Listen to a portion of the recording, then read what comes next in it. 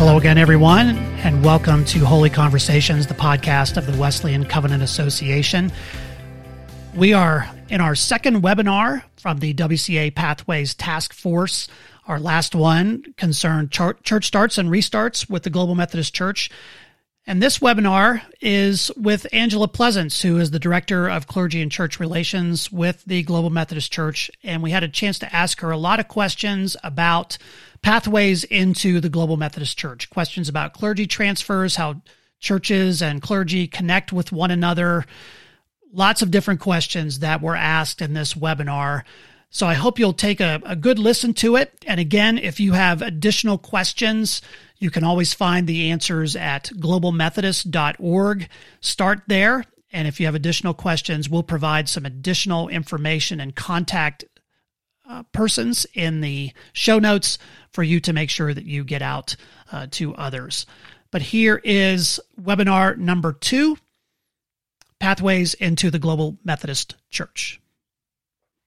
Good evening, everyone, and welcome to this WCA Pathways webinar on Pathways into the Global Methodist Church. I'm Bob Kaler, pastor of Tri-Lakes United Methodist Church in Monument, Colorado, also a member of the WCA Global Council. And our guest this evening is Reverend Angela Pleasance, who is Director of Clergy and Church Relations for the Global Methodist Church. Angela, so glad you could join us this evening. Thank you. It's good to be here. Well, let's start by having you give us an update on what's happening with churches and pastors coming into the Global Methodist Church. I imagine you are one of the busiest people in Methodism at the moment. How many people have joined thus far, churches? What are some of the joys and challenges you're facing in this very busy role? I think busy is understatement. I'm sure everybody saw the article that Keith Boyette recently printed. And if you have not, you must go to globalmethodist.org and read it because it's very encouraging. And if you did not see it, just a little highlight that we now have that have transferred over officially, 1,200 persons, clergy that have transferred, 1,100 congregations, and he even listed the different countries and even within the United States. For example, we have Panama, Philippines, Slovakia, the United States, Angola, Bulgaria, Democratic Republic of Congo, England. So it's really exciting. And the number I just quoted does not include the church starts, which is about 50 already, and even more are in the pike. So it's a lot of excitement. That was just the first wave. We are now getting ready for the second wave that's coming through because we will have special annual conferences starting right around the corner. At one point, we thought in staff meeting, we said, well, maybe our emails will go down a little bit, but actually it seems like it's just continuing to increase. So it's a joy to see that, to see the excitement. We also, one of the other joys is just seeing some of the provisional annual conferences that have already been formed. I'm in North Carolina, so we have our provisional annual conference that has been formed here. And then several others. Mid-Texas just had their annual conference service, and they ordained, I can't remember the number, was it 72, I think? Clergy, yeah. So, and I saw little snippets. People were recording parts and sending it to my phone, but on staff meeting this week, Bishop Jones said the whole service was phenomenal. It was so beautiful. And so that's exciting as well to see all of that that's taking place. As I said, we're still getting many applications that are coming through. With that being said, you talked about what are some of the challenges.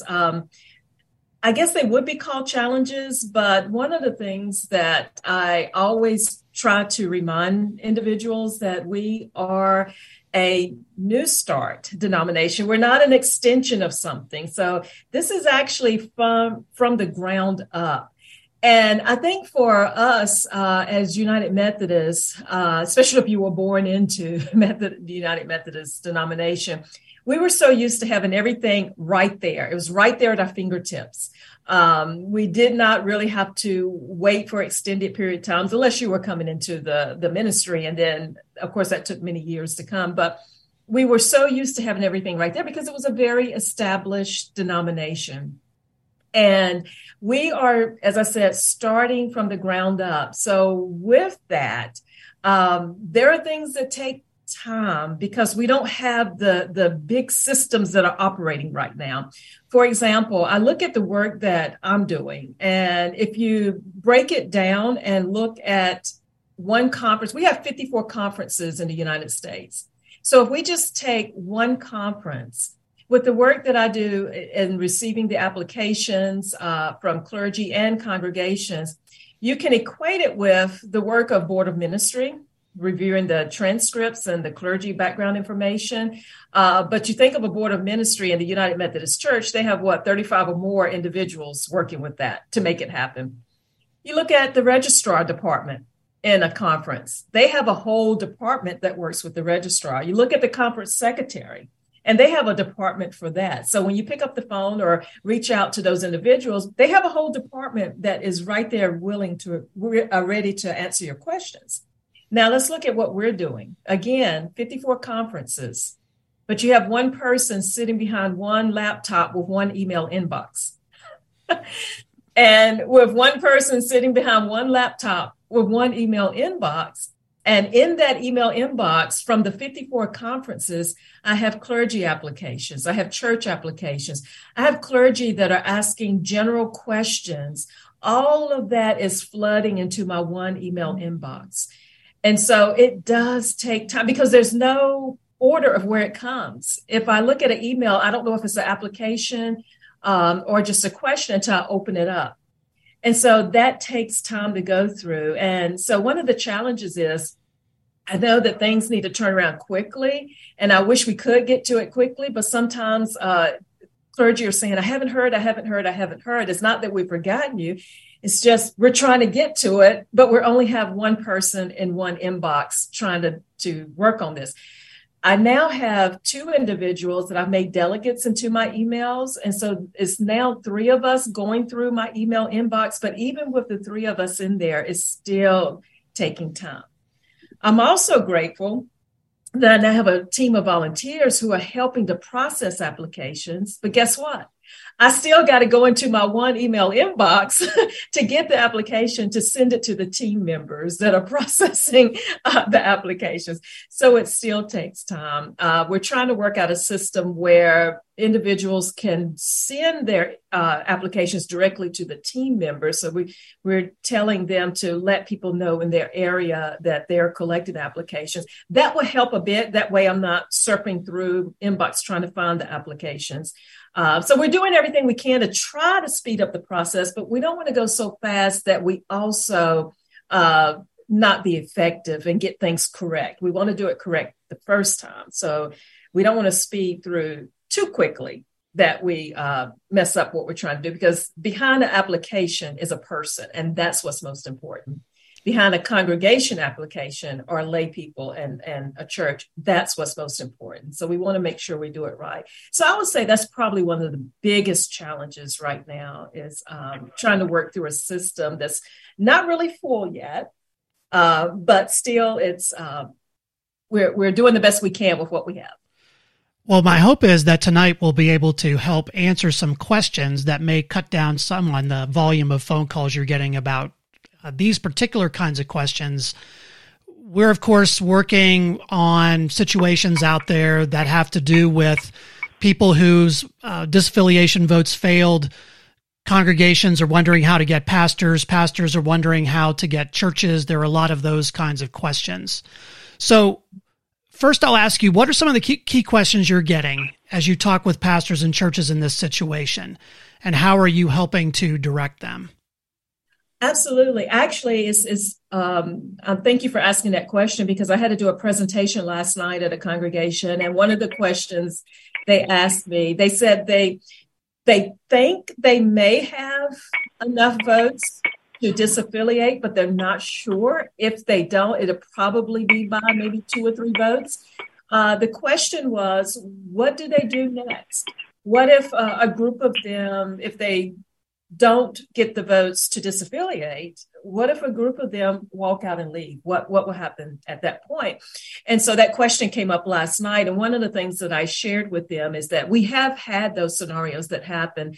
And let's say if 45 individuals left the congregation, we had another church in North Carolina here that happened, and 45 individuals left the congregation, and they did a new church plant.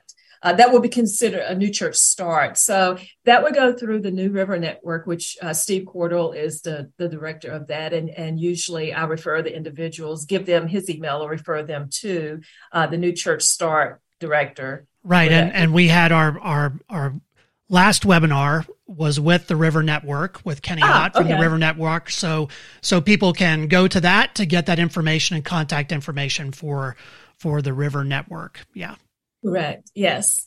And the other thing that I often share with congregations, again, is a very key piece, a vital piece, and I guess this is the shepherd part of me, the clergy part of me coming out, is when you do have church votes that are so close like that, just to remember, again, behind the votes are people. And people who are hurting on both sides. And so I always make sure and talk to the clergy to make sure the clergy is okay, but also have the clergy to check in with the members, no matter which way they voted, just to make sure that all are okay. And that pastoral care, which I know clergy do that, but just as a reminder of that as well. So go ahead.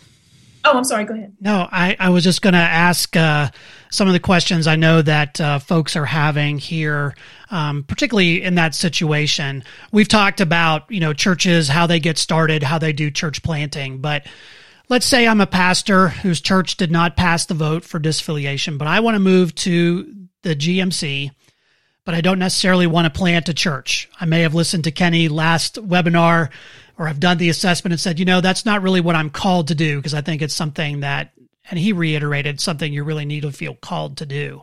Yes. How do I find out about openings in Global Methodist churches across the connection? What's the process for applying for those openings?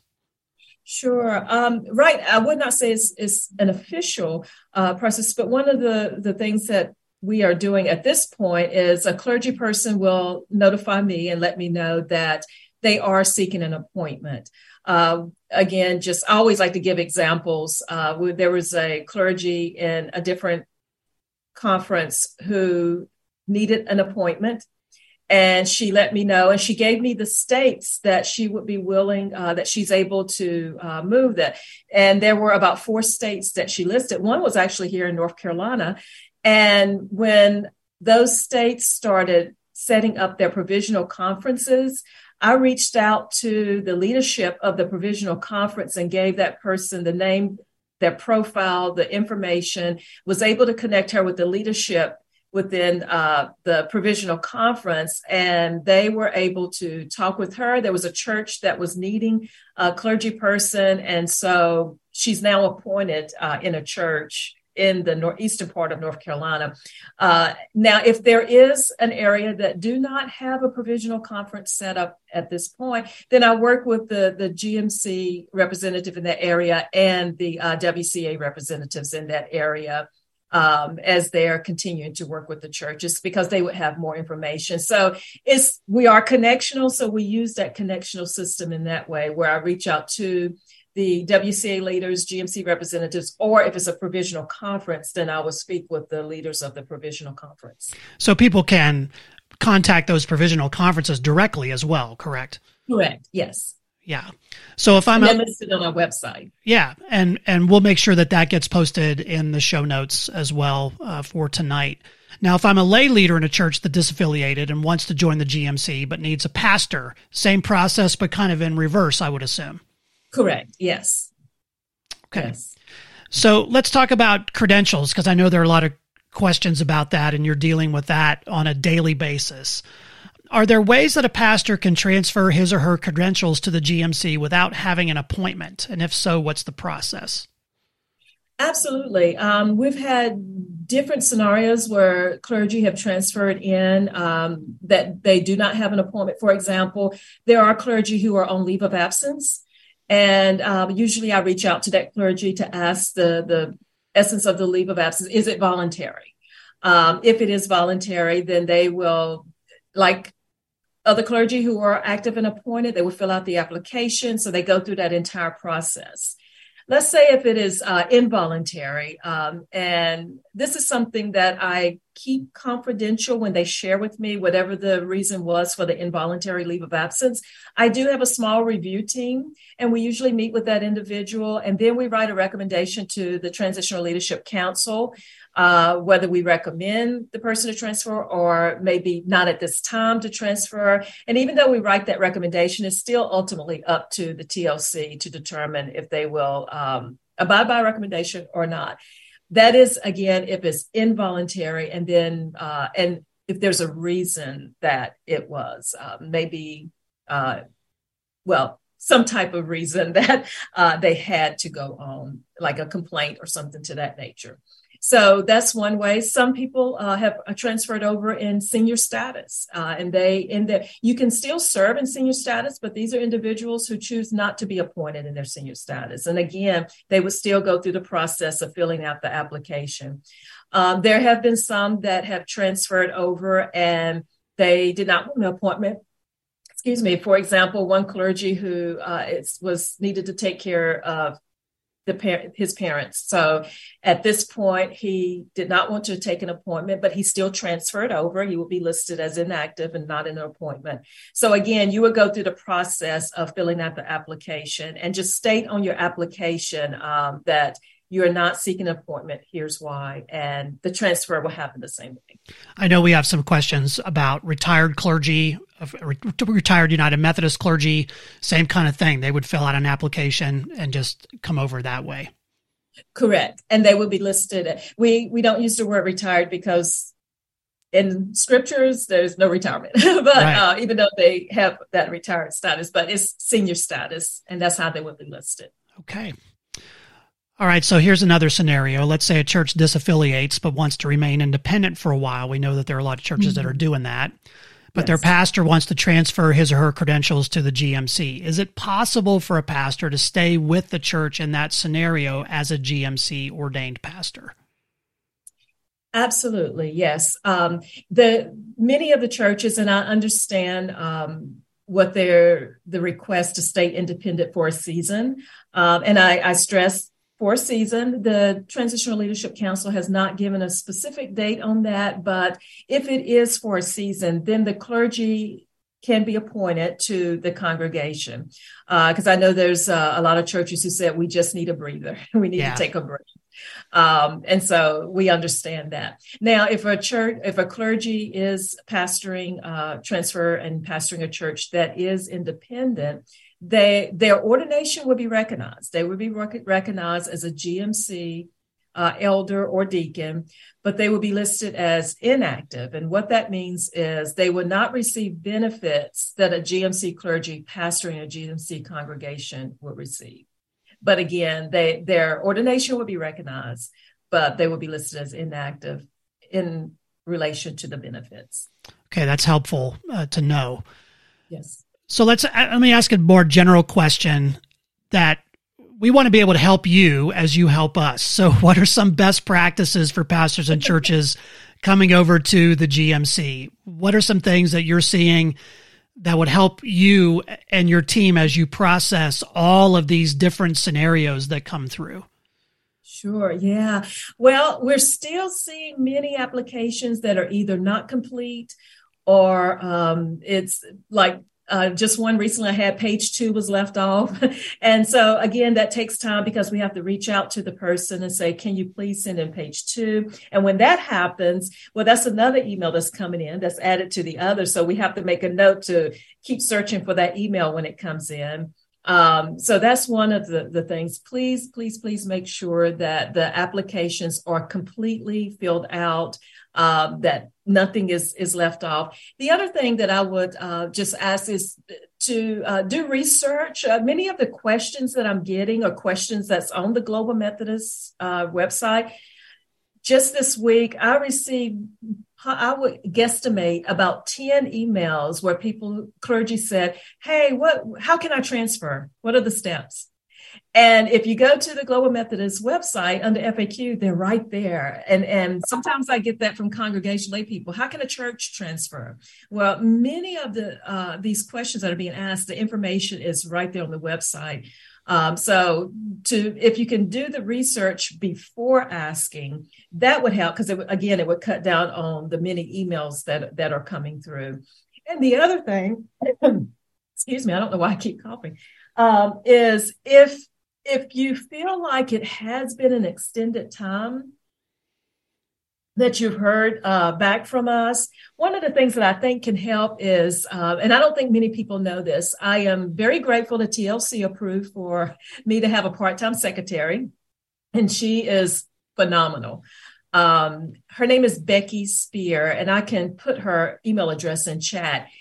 If there has been a period of time and you say, okay, I should have heard something by now, it would be helpful to email her. And the reason why, she's one of the ones that have access into my emails, because when you send it to, whether it's Keith or somebody in your conference that you feel can send me an email and say, hey, can you check on this person? Well, guess what? That's another email coming in.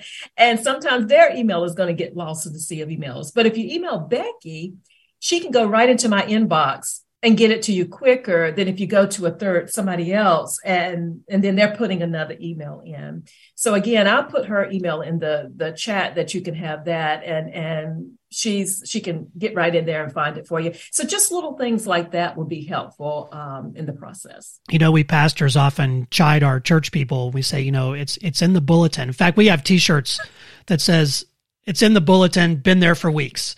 And, if you want to know what's going on, check out the website. A lot of people, I see it on social media. What's the Global Methodist Church doing about X, Y, Z? Most of that information is available on globalmethodist.org. So make sure you go there and check that out. You can also check out information on wesleyancovenant.org. That's the WCA website. We're trying to give you all the information there. Little bit of legwork will help Angela and her team with the process quite a bit. All right, I think we're going to move to some of the questions we have here in the chat. Some of these we've covered, but if we've covered them, we'll touch base on them just to reiterate.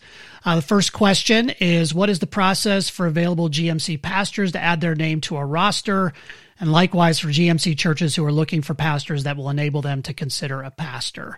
And we have said contact the Provisional Annual Conference, or they can send information to you and your team, correct?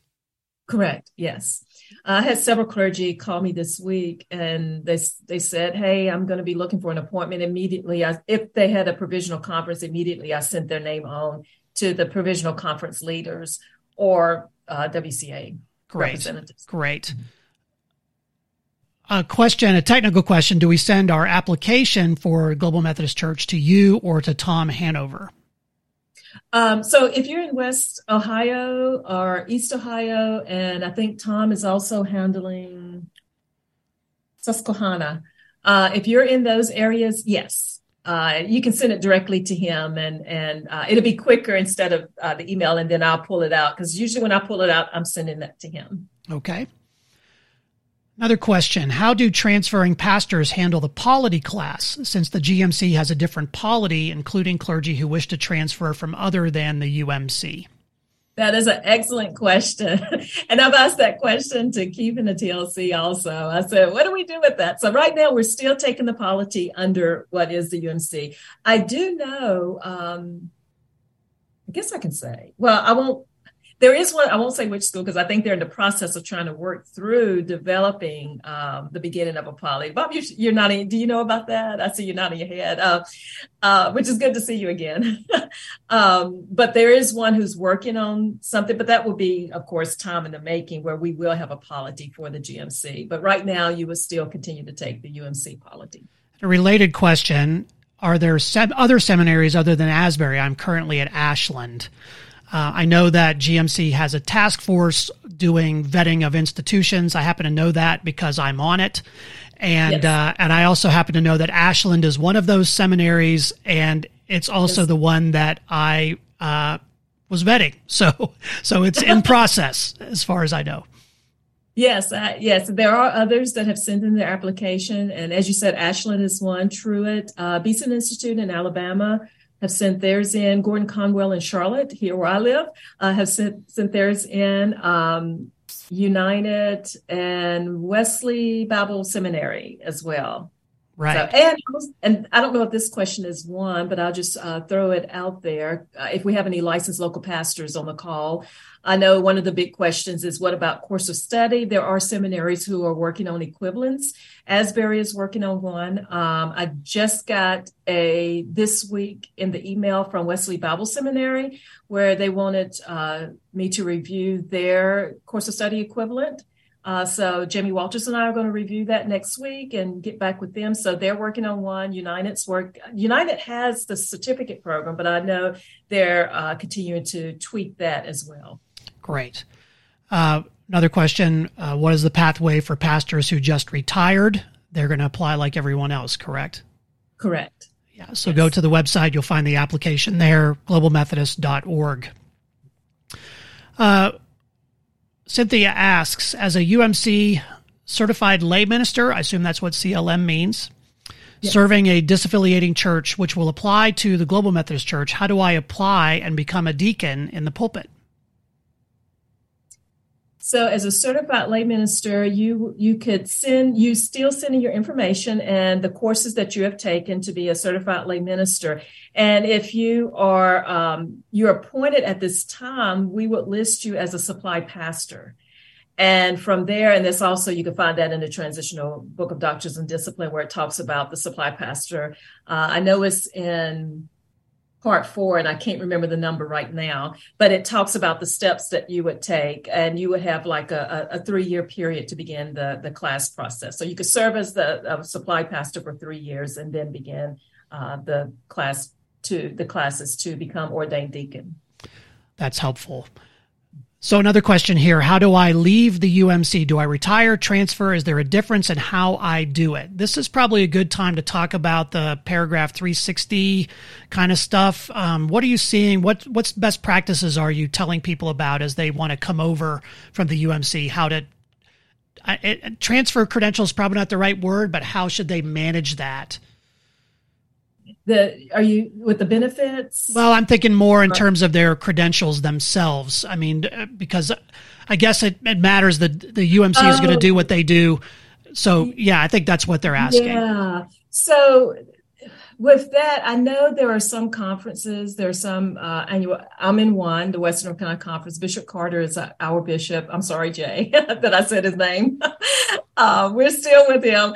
And he is one he's been trying to require the clergy to surrender their credentials. But one of the things that we're telling them is 360.1, you are transferring your membership from one denomination to another. You do not surrender your credentials.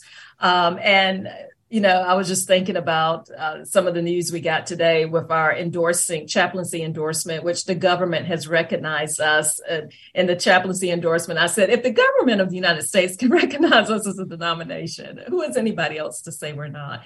But no, you do not surrender your credentials. You are transferring your membership from one denomination to another.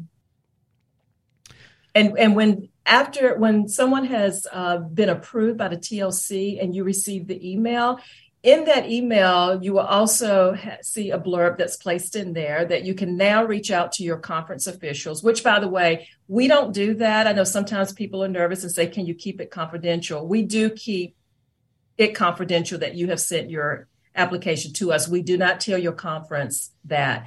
But in that email, after the transfer has been approved and you have met the effective date, some people have effective date, maybe let's say July.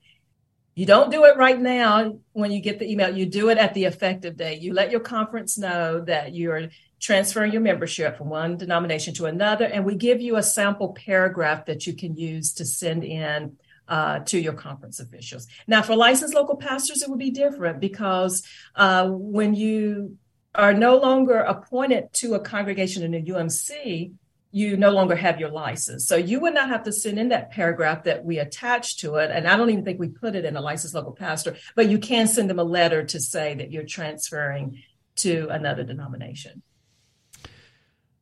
So flipping that over then, how do we find out what GMC conference we are assigned to? I'm a retired clergy that has moved my credentials to the GMC and I'm now approved, but I'm feeling a need to connect with an annual conference. I also lead a small group of Methodists who have left the local UMC and we are trying to feel a connection. Now, in some places, I would imagine that's easier because those provisional annual conferences have formed.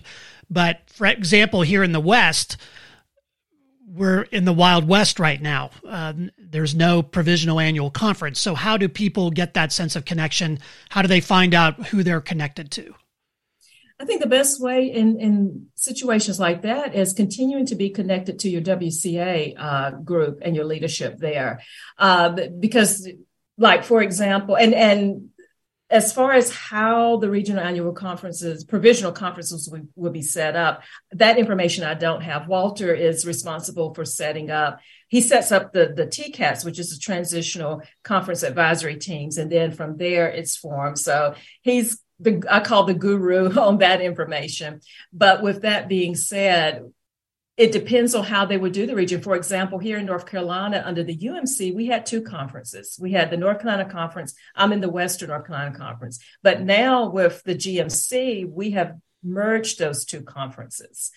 So now we're just one conference called the North Carolina Conference. And I know there's some other areas where conferences have been merged together. So if you're not in a provisional annual conference at this time, then I would say for that connection, continue to be in contact with your WCA leadership and the council. And that's how you can continue to get the information as well as feel the connection. And I think, correct me if I'm wrong, but I think each area has a GMC representative, even though they don't have a provisional conference yet. So find out who that person is and reach out to that individual as well. There's a list of those folks on the Global Methodist Church website as well. Question about salaries. How does a church determine how much we have to pay a pastor? Is it based on experience or some other metric? Is there a minimum salary at this point for GMC? I imagine that's annual conference specific like it is now in the UMC, but any thoughts on that? Yeah, at this point, during this transitional period, there's no minimum salary that's set. Some of the churches that I've been to give presentations during this provisional time when they have transferred into the Global Methodist Church, they've been responsible of setting the salary at that point. So right now, there is no minimum provisional salary set during this provisional period. Dorothy asks, I'm a licensed local pastor and studying at Asbury. My church may be exiting, but we're not sure yet. Should I go ahead and fill out an application now or wait to see if they vote to come to the Global Methodist Church? If you fill it out now and you put a note on there to hold pending while you're waiting for your congregation through this discernment period, we will go ahead and do the processing of the work. We will send you the background check link and have that done, and we will hold it pending. We would not submit it into the TLC until we hear back from you to say, okay, I'm ready to process the application. Okay. And that's helpful also because we are getting a flood of applications in. And I know some people, like, for example, when there was one conference that waited until the last minute, I think it was December, the first part of December, or the last of November, when they had their special session of annual conference. And for whatever reason, they were told, hold the applications until so many weeks before. And then all of a sudden we had this flood come in and we were just trying to work as fast as we can to get it done. Whereas if we had it ahead of time, we could have had that space to work, and it caused a bottleneck because many people waited to the last minute. So as early as you can. And if you want us to hold it, I have a stack here where people said, hold, I'll get back with you on May the 29th. So I'm holding. But it helps because the work is already done. The background check is done. The only thing I'm waiting for is them to give me the thumbs up to say, put it through.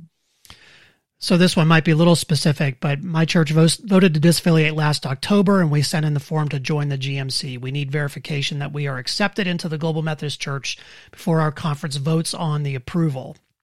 Understanding that you are very busy, how long should we expect to wait for a response to our application? The application is very basic, doesn't require much information. Are there barriers to acceptance?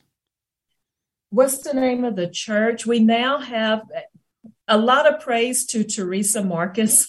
She has, with all her multitudes of responsibilities, she has also been working on a master list that lists all the churches that have been approved, all the clergy, and she's doing it by conference. She's a saint. You guys really need to send her messages of thank you for all this. But all that to say, and she sends us updates on this master list. And so after the call, I can check on that. So if the person wants to give me the name of the church, I'll write it down and check on that. I'll have them drop that in the chat Okay. or direct message that to you in the chat. Continuing on, Wally asks, can a pastor serving in an extension ministry continue that work, hospice chaplain, etc., after transferring to the GMC? Absolutely. We've had many chaplains who have transferred, and now that we're officially endorsed, so we also have Gary Clore is the director of our chaplaincy endorsing committee. So yes, they can still serve in that capacity. Can you make your transfer from the United Methodist Church to the Global Methodist Church pending and only take effect once your UMC church completes disaffiliation? And how do you mark your transfer application that way? Yes, that's what I was saying earlier. If they put on their application, just either in the email or on the application, hold this pending and whatever date, we'll hold it and will not put it through until we hear back from them. A lot of information we're giving out tonight, so I'm glad we're recording it so that people can go back and listen to this, because there's a lot of stuff that is coming out. You might have to listen to it for a couple of times. There's so much information to wrestle with. We're not going to get to all of it tonight. I see more and more questions popping up in the chat here. We're going to do our best to answer them, but at the end of the day, check the website, and also you can email Angela and her team and try to get on board with those questions you have that may be more specific. Okay, so next question. What about licensed local pastors and their credentials? How do they transfer those? So for a licensed local pastor, if they have satisfied the educational requirements to be ordained a deacon, then, and they would send, once they send in their application, also send in your transcript. Just as a quick side note, because I had this question earlier today, undergraduate coursework does not count. Often we'll get an email to say, I took this in my undergraduate, where it was like Old Testament. Undergraduate coursework does not count towards educational requirements. It must be master's level. There is a bit of a confusion in paragraph 407 where it said the majority world, majority world is the international. We're actually not the majority world in the United States. And that's because their educational system is set up differently from the United States. So I just wanted to add that side note. But if they have satisfied the requirements to be ordained a deacon, then they have not satisfied all the requirements to be ordained an elder, we will review the transcript and they will be listed on the TLC for approval to be ordained deacon. If they have satisfied all the requirements to be ordained an elder, then we will list on there to be ordained elder. But let's say they've taken maybe 2 or 3 courses. They have not satisfied all the requirements to be ordained a deacon. They will be listed as TLP, which is transitional local pastor, as they continue to work on those educational requirements to be ordained deacon and then elder. All right. Donald asks a question. What about situations in which my 2 churches go different directions? One goes GMC and the other independent. Would I be able to pastor both as a GMC deacon? I'm trying my best to guide them both toward GMC, but obviously the decision is theirs. And that's the same scenario as earlier. He would still be able to pastor, since one is independent and one is GMC, still be able to pastor both. Of course, the one that's independent would not, of course, pay into the benefits of that a GMC church would, but he would still be able to pastor both. And we don't have the time limit. TLC has not really set a time limit of that season, that grace period of how long a church can be independent, but just keep that in the back of your mind. It will not be an indefinite time. If a small disaffiliating church cannot afford its own pastor, would it be possible for them to associate with a larger Global Methodist church in their area, perhaps as some sort of satellite? There was a situation where I think it was in Rising Star, Texas, where something similar happened. And again, that's where I reached out to, at the time, it was the TCAT team. They're now a provisional conference. But when I spoke with the leader at the time, it was a TCAT team. And I said, this was a church that was on a charge. It was the only one on this charge. It was a 3-point charge that was transferring into the GMC. And they said, we cannot afford a pastor. So what are we going to do? And when I reached out to the TCAT team there, they were able to help get that church into a cooperative parish setting where they had like a circuit rider pastor. So there are so many different scenarios that TCATs or provisional conferences can work with churches to be able to help them. No matter how large, no matter how small, no church is going to be left behind in receiving a pastor and also in being connected into the system. So I think we've talked about this some, but we probably ought to reiterate it. Leslie says, I believe I read that as a United Methodist clergy, we must surrender our credentials before being accepted into the GMC. Actually, we've said no, you can be provisional, correct? Correct. So how are people supporting themselves while they wait to see if there is an appointment open for them in the GMC? It seems like a big risk for people who are supporting a family. Yeah, that's the big question marks that we don't have an answer for other than just trying to do the best we can of helping them to get connected with other clergy in the area or their provisional, if they have a provisional conference, what appointments are available, or if they have WCA, if they don't have a provisional, TCAT teams or WCA leaders to help the individuals. Yeah. Yeah, there's a lot of, that's one of the reasons why we formed this task force was to try to help people find those connections, yes. But there are always situations that are beyond our scope. And yes. So we keep praying for everyone in this process as they try to find those connections and think about, because the reality is, yeah, you got to feed your family and you need health insurance and things like that. So we'll continue to work on that. Will the Global Methodist Church require a church to have a parsonage or housing allowance for the pastor? We have lived in a church parsonage for 30 years and do not own our own home. As a pastor's wife, I'm concerned about having a home if we have to change conferences. Well, many churches have transferred over. Some do have it'll be a similar situation as when they were UMC. They still will have their parsonage. Some that do not have parsonages will have housing allowance. Some of the churches that have reached out to say we need a clergy, and I've asked them for their profile information, such as your salary package, what you would see as gifts and spiritual gifts in a clergy that you're looking for, and they have sent their information, and they do have housing allowances. The ones that do not have parsonages, or if they have a parsonage, they give a description of what the parsonage is. So we will continue to have the parsonages. We will continue to have a housing allowance, the way the church, however the church sets that up. Okay, another one here. What is the process for an ordained deacon wishing to transfer to the GMC and become an elder? We have actually had several deacons that have done that. And one, and I guess I can say it because she's posted it on her social media, Suzanne Nicholson is the latest one that we just approved. She finished all her educational requirements to be ordained an elder. She was a deacon in the UMC, and she had her Master's of Divinity. And so when we listed her name before the TLC, we listed it as to be ordained elder. So we do have deacons that have transferred to be ordained elder. Scott asked the question, I think we've answered this. If we are in a conference that is making it harder to disaffiliate and we don't know when we will be able to get out, should pastors wait to apply for transfer if they don't yet have an effective date? Again. Yes, they can go ahead and send in their application. Even though they don't have an effective date, they can still send in all the paperwork, and we can go through the beginning part of that, getting the background check complete, making sure the application is complete, and then we'll just hold it pending. Okay.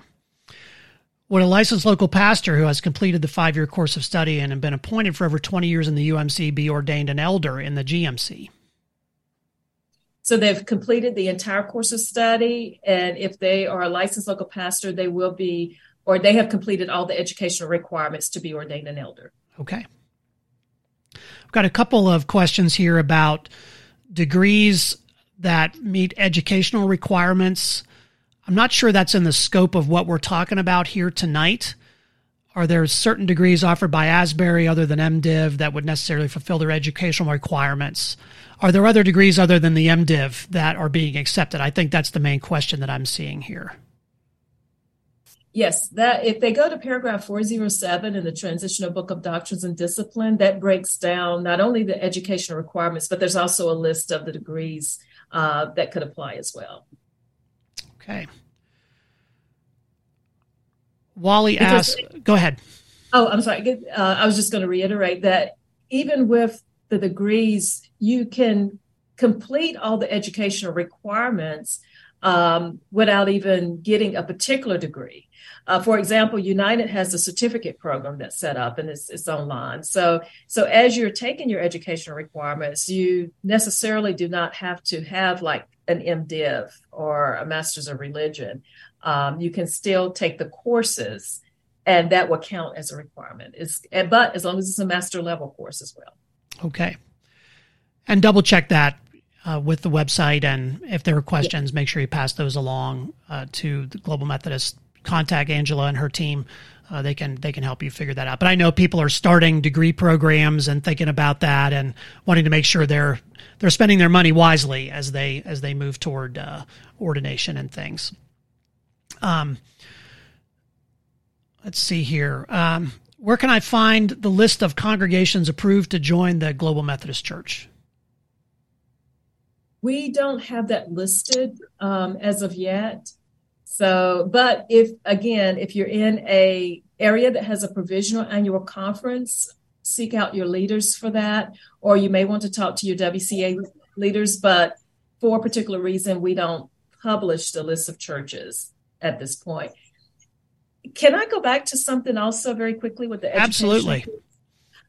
Sorry for backtracking, but we will have a recommended list. I think that's kind of important just to let people know. It will not be a required list. It will be a recommended list that will be lifted up of seminaries. If you do decide to go to a seminary that is not on the recommended list, please make sure that it is an ATS approved seminary, Association of Theological Schools, or a comparable body, and to make sure that you do continue to take your Wesleyan courses as well. But it will be a recommended list and not a required list. How many churches have already joined the GMC?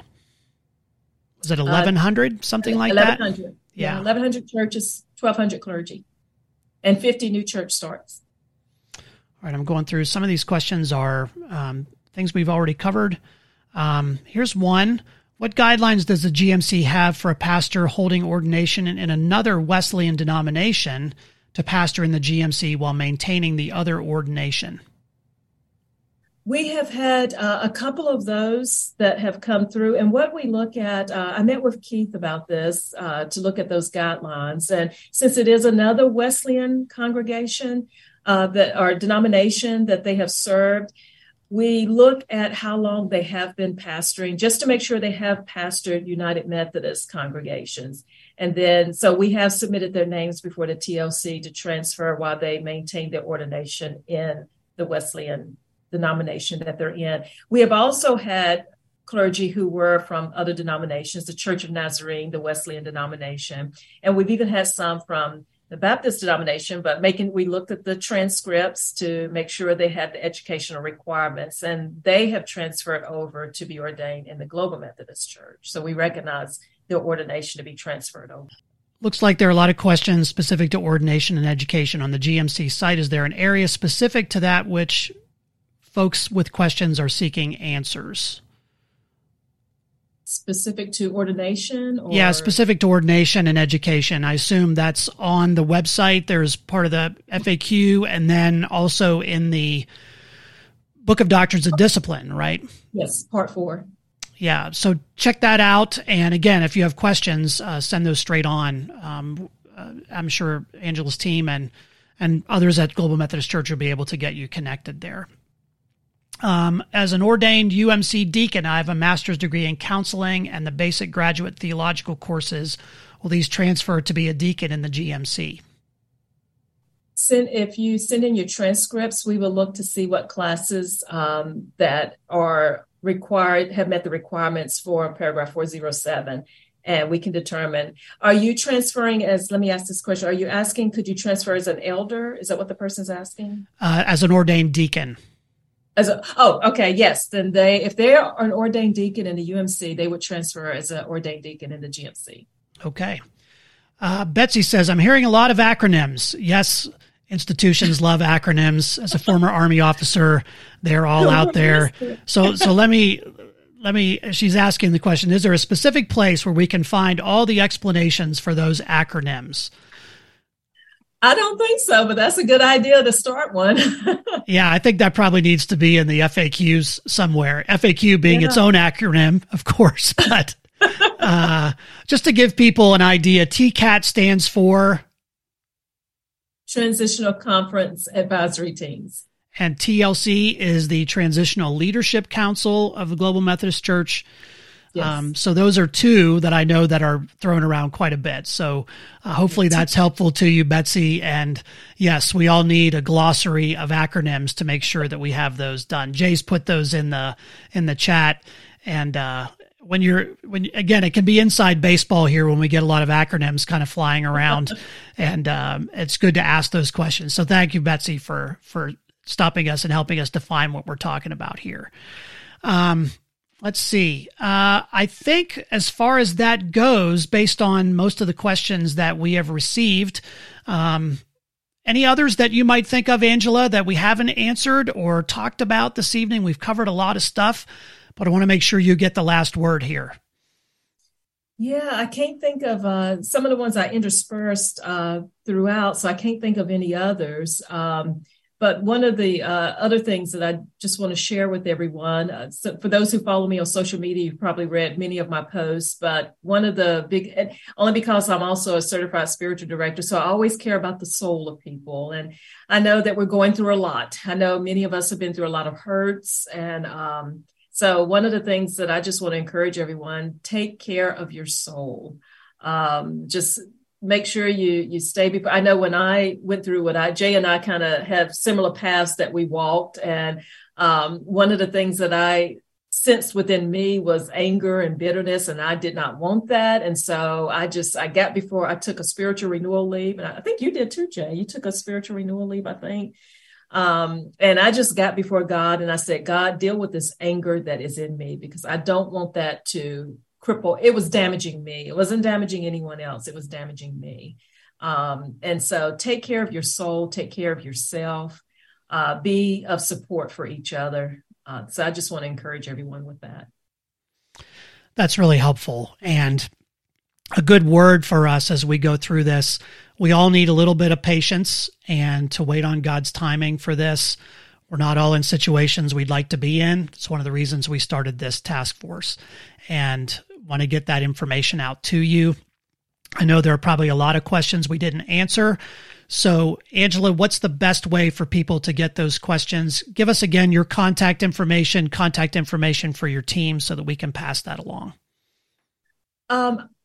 Would it be helpful if I send you an email of the volunteers and the conferences that they're covering so you can get it out to everyone? That would be perfect. And okay.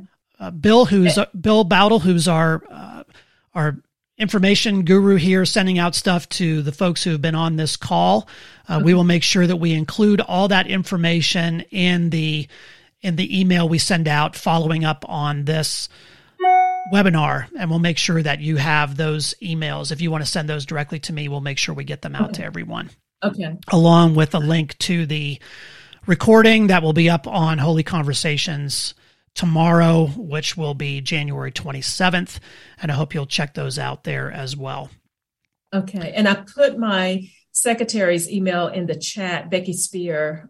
So that's somewhere up in the chat. We'll make sure we put those on there too. So yeah, just give me the whole list and we'll make sure we publish those for everyone. Okay. Well, I want to thank you, Angela, for joining us this evening. I want to thank everyone for jumping on the call tonight.